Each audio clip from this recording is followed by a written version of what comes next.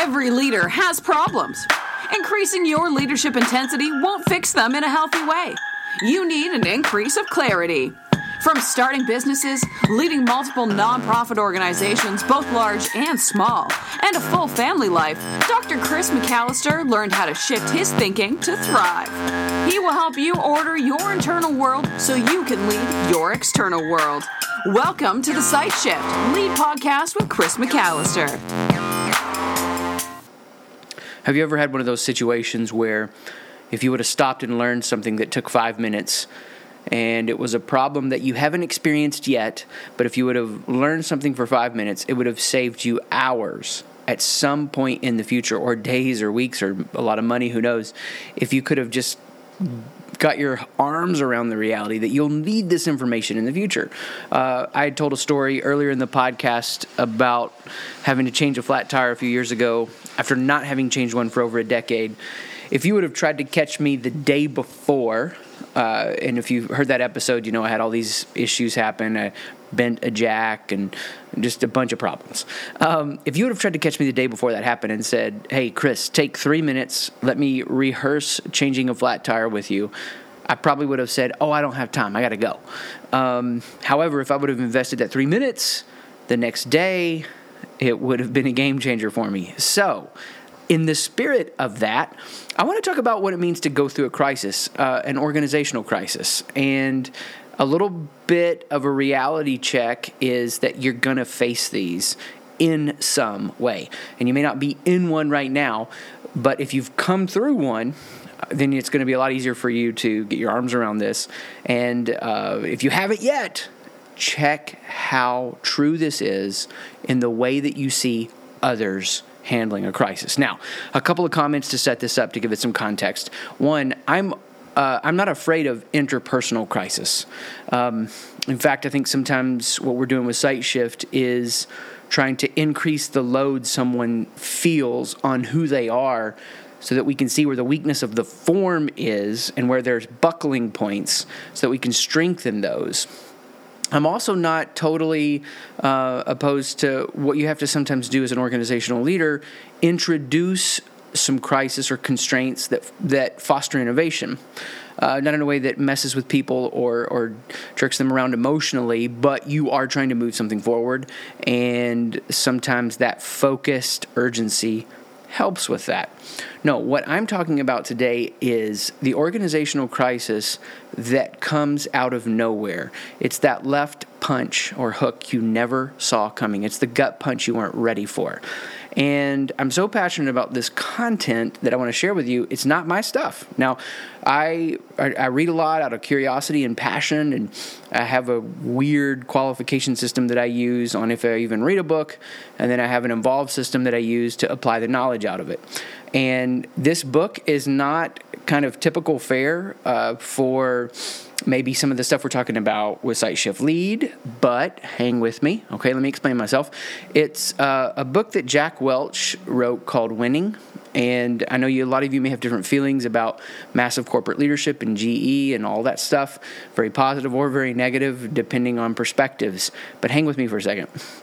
I don't even own the book anymore, but there was a chapter in the book that was so brilliant that I've used in facing organizational crises that could have crippled the organization, that could have either not only shut down momentum, but actually even caused the organization to cease to exist and tainted my own personal leadership in a significant way. And so I've used these 5 things that he talks about in a crisis that are so brilliant numerous times, and I wanted to get this content into your hands.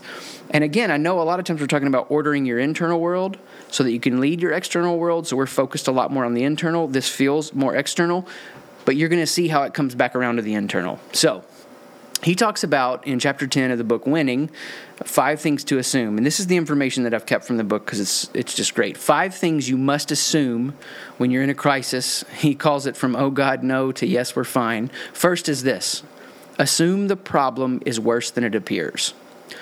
So when you're an insecure leader, what you want to do is chase a fantasy and not take realistic action. And I'm going to give you his words for these 5, but then I'm filling it in with my words because I want to take an angle on this of secure leadership and what that looks like. But when you're a secure leader, you're not having to talk yourself out of reality. You get to slow down and actually say, what is happening here? And this is huge. I mean, it's not only for organizations. I mean, it is for your health. It's for your finances. It's for relationships that you value. It's for maybe client relationships that mean a lot to you. When you have this left hook come out of nowhere, the first thing that you're going to do is you're going to assume the problem is worse than it appears. When you're secure and you allow yourself to do this, that you're not having to talk yourself out of something, well, it's not so bad because you need to make yourself feel better. You get to be prepared to really bring the full weight of who you are, the full leadership horsepower, creative capacity that you can bring to the situation. So first, if you've got something sneaking up on you right now, assume it's worse than it appears. Every time that I've used this, when I see something coming or something hits me out of nowhere, this has helped me not be delusional. Second, assume there are no secrets in the world and that everyone will eventually find out everything. What? Assume there are no secrets in the world and that everyone will eventually find out everything. This is the exact opposite, of what so many do. Because they're insecure, they focus on containment, and they want to try to contain everything. Here in Columbus, Ohio, we have a recent example of this with Jenny's Ice Cream. Rather than trying to contain, they leaned towards being open and safe and actually shut down everything to, no doubt, the detriment of the bottom line. And it hurt them in the short term, but they benefit from it in the long term. The way that people rallied around them, the way that I've seen just love and generosity be extended to them. And what I'm saying to you right now is, I know when you're in the moment that there's this thing that you feel on the inside that says the less that people know, the better. Especially in the internet world. There are no secrets and everyone will find out everything. And if you walk through it that way, you're going to be a lot more just intelligent. I wanted to say cunning and strategic and savvy, and I mean those words, and those are great words to use, but it's with good motives. You're wanting to protect and preserve in a healthy way the organization. You're wanting to preserve the vision that you have, maybe the brand that you're building. Maybe for you, it's a more personal situation. You're wanting to preserve a relationship. And I know that we think that preserving means protecting it from the drama of conflict, but it's the drama of conflict that's going to grow you and the organization and the relationship. But here's what happens. When you're secure, you're able to separate who you are from the problem. So you know you're not defined by the problem. And you get to then relax and tap into creativity on how you can take this crisis and use it to be honest and help people. And that's what I mean by being strategic. If you use it to be honest and help people, everything else will take care of itself. This isn't about being strategic to trick people, right? So assume there are no secrets in the world, everyone will find out everything. This shouldn't have to be stated, yet it's the exact opposite of what people do. And they keep getting bit by it. And especially in the internet age, we're talking about like the Streisand effect. If you know, Barbara Streisand tried to scrub some stuff from the internet. It just doesn't work. And that's going to multiply it. Third, now so when I do the number, this is Jack's wording. Third, assume you and your organization's handling of the crisis will be portrayed in the worst possible light.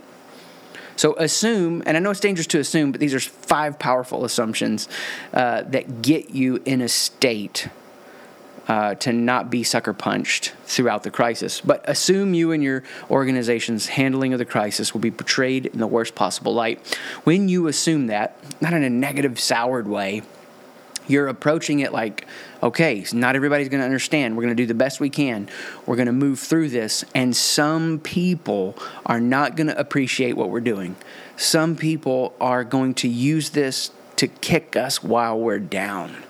And there are cynics who have buried and stifled their own creativity. And it's much easier for them just to tear people down than go build and make their own stuff.